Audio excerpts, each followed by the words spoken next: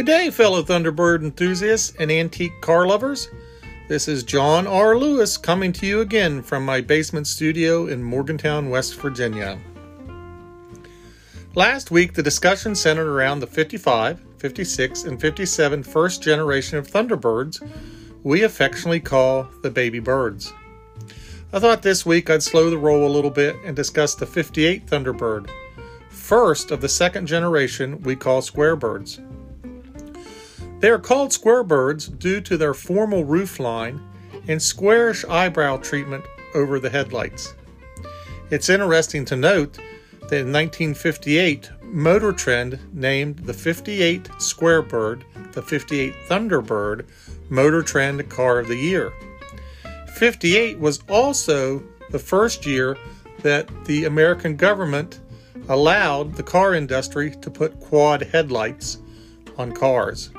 So we start seeing quad headlights from 1958 on. I have often thought that perhaps the 1958 Square Bird in the long run actually saved our beloved T-Bird from an early demise. I think it is doubtful the T-Bird would have lasted as a two-seater. Purists, don't hate me. While the production figures were good for 55, 56, and 57 T-Birds, Ford still wanted more, and the public seemed to want more too, especially asking for more seats. What do you think would have happened if the Thunderbird had been offered in a 2+2 configuration, kind of like an Aston Martin? Do you think it would have hindered the development of the Mustang? I don't know.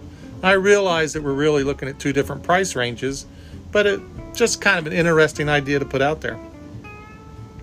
Let's take a look at the history of the Square Bird. Development actually started for the new bird during the development of the 57 T-Bird. Ford had hired a new hotshot known as McNamara. He would later become the Secretary of Defense and manage the Vietnam War. He was pushing for a bigger T-Bird with a back seat for families while retaining the sporting personal luxury feel. Designers were somewhat confused also when it looked like the T-Bird would become part of the Lincoln family. In fact, some early leaks to the press said there might be a new Lincoln, and they were referring to the T-Bird. It is interesting to note that the new Thunderbird was going to be built in the new Wixom, Michigan plant alongside the Continentals from Lincoln. The Lincolns and T-Birds were actually going to be of a unibody construction. The body would be welded together, and actually the strength would derive from the welds and how the metal was stamped. There would be no frame underneath these cars. This method was new and would to this day become the standard on which most cars would be built. The Square Birds, as mentioned before, were of unitized construction. This method had been tried in some earlier cars, like the Hudsons in the 50s, but not to the degree of success that the T-Birds would bring to the front. The T-Bird was designed to sit low. In fact, designers were told the car wasn't to be any taller than I believe it was 53 inches from the bottom of the tire to the top of the roof. This forced the engineers to tuck the drivetrain up into the passenger compartment. This actually divided the seats into 4 distinct areas. The designers covered the drivetrain with attractive upholstery like ashtrays, but later it would house power window switches, radios, and various controls. This was actually, and I find this very interesting, this was actually the first floor console placed in American cars, and it was widely copied. Today, we even still have them, and you find the majority of consoles in trucks, the muscle cars. So it's something, an idea that was born out of necessity, but then caught on. The concept of the floor console also introduced the concept of bucket seats due to the sharp divisions caused by the transmission tunnel. This tunnel also added a great deal of strength to the body. Don't forget that the tunnel was containing the drivetrain, which included the new 352 cubic inch engine rated at 300 horsepower. This power was definitely needed. The new T-Bird was almost 2 tons of fun. The glove compartment door weighed in 5 pounds by itself. Think of that, a 5-pound glove compartment door. The next engineering feat that was attempted but didn't last was the airbag suspension.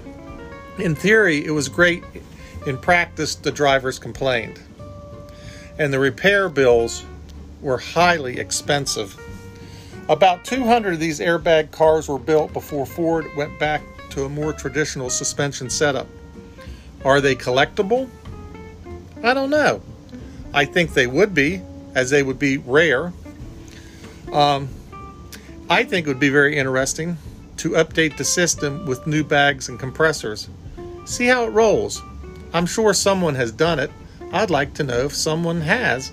I would like to see that car. I'd like to see it rolling down the road. I'd like to know how it handles. Heck, I would even like to ride in it. But I don't think there are any of these conversions in my areas. The Squarebird was originally offered in a two-door hardtop and convertible model. There are hints of a station wagon model. That model never materialized. But I did find a picture, and I will be placing a picture of the 58 Squarebird station wagon on my website. I'll put that in the description. I viewed this picture. I think it's pretty sweet myself. I wouldn't mind if they had built a couple of them. It is interesting to note that the formal roof line of the 58 Squarebird was shared with other models like the Galaxy to keep that family heritage alive that Ford treasured so much. There were problems with the convertible, as it was to have Ford's retractable hardtop that was to come off the Galaxy model. Finally, the convertible model was built, but it was halfway through the production year. The model was a hybrid between hydraulics taking it down as well as the owner doing manual work with the convertible. But only 2,134 of these convertibles out of a total of 37,892 were built. I think these convertibles are very well sought after today, and they are very collectible. Did you realize that the 1958 production totals more than doubled the 57 Baby Birds production totals? I think that alone, many people would say that Ford was on the right track of what they did with these early Thunderbirds. Although I know I have many purists out there probably listening to this podcast that would disagree with me and thought that it should have always stayed a two-seater. I think Ford did a wonderful design job with these cars, as no boot is present, just a clean, unobstructed line when the top is down. I really think Ford Thunderbird convertibles between 1955 and 1966 in the T-Bird range are some of the most beautiful cars ever produced by any manufacturer. Remember, when buying, if the top goes down, the price goes up. I've seen as much as a $10,000 difference between a hardtop and a convertible that are in the exact same condition. Also remember, when buying a unitized car, get underneath and check for rust. If there are rust in the seams, the car is eventually going to fail, or it's going to sag on you and you won't be able to close the doors, and this will become a very expensive repair. So please check on unitized cars for rust. Like the 55 Baby Bird, the 58 Squarebird was a new design. Remember, Ford is in its 3-year redesign phase for the T-Bird. There were some problems: noisy brakes, some overheating, some bushing noise, and some steering wallow. Ford fixed 3 of the 4 in 58 with new materials and a redesign of the fan. But the steering was caused by the suspension woes from those airbags, and we wouldn't see that problem really solved until the 59 Squarebird. But there were no complaints overall about the unitized body, as it was very solid and it was squeak-free. One interesting note, and I'm by no way suggesting this, but the bushings that Ford used on the 58 Thunderbird did a lot of squeaks, and they were weak. Some of the mechanics solved this problem by actually hammering a nail through the bushings. I suppose the nail supported the bushings and stopped the squeaking because they didn't compress as much. I wouldn't recommend this.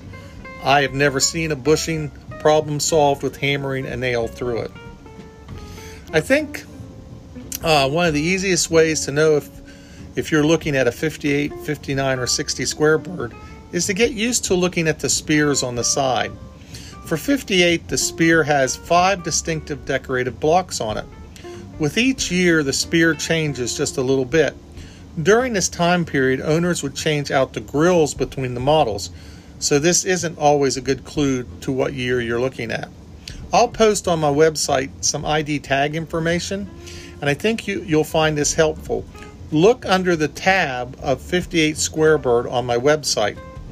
I'll also put the optional color and the optional upholstery codes that you would find on the ID tags. So once again, my website is bluethunderinthehills.com. I'll put this in the description section of this week's podcast.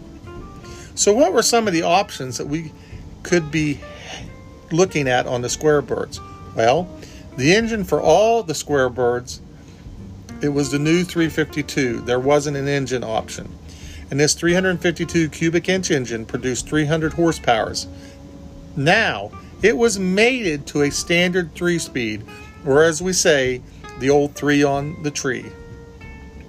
Also, you could buy an automatic transmission. I figure most T-Birds came equipped with an automatic transmission, and finding a 3-speed transmission, if that's what you wish, would be kind of hard.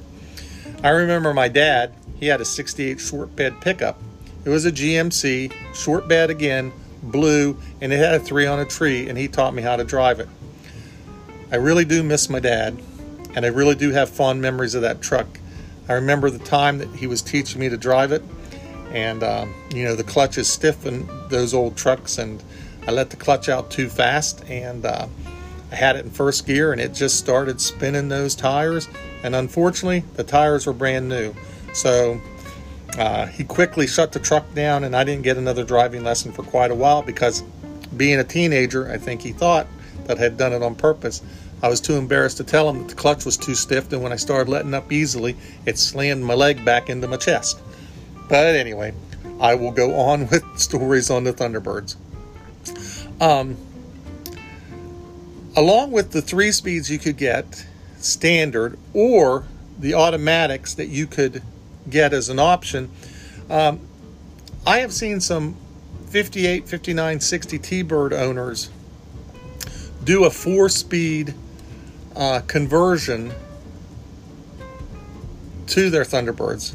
It looks pretty neat, and when it's done right, it actually looks factory. Now, I'm sure they did something to the engine to justify that 4-speed, but if you're not a purist and you're driving your Thunderbird to have some fun and you're trying to tailor it to what you want, this might be something you look at too. Here are some other options. So, the option list starts with power steering. I can't imagine steering almost a 2-ton car without power steering. Heater and defroster.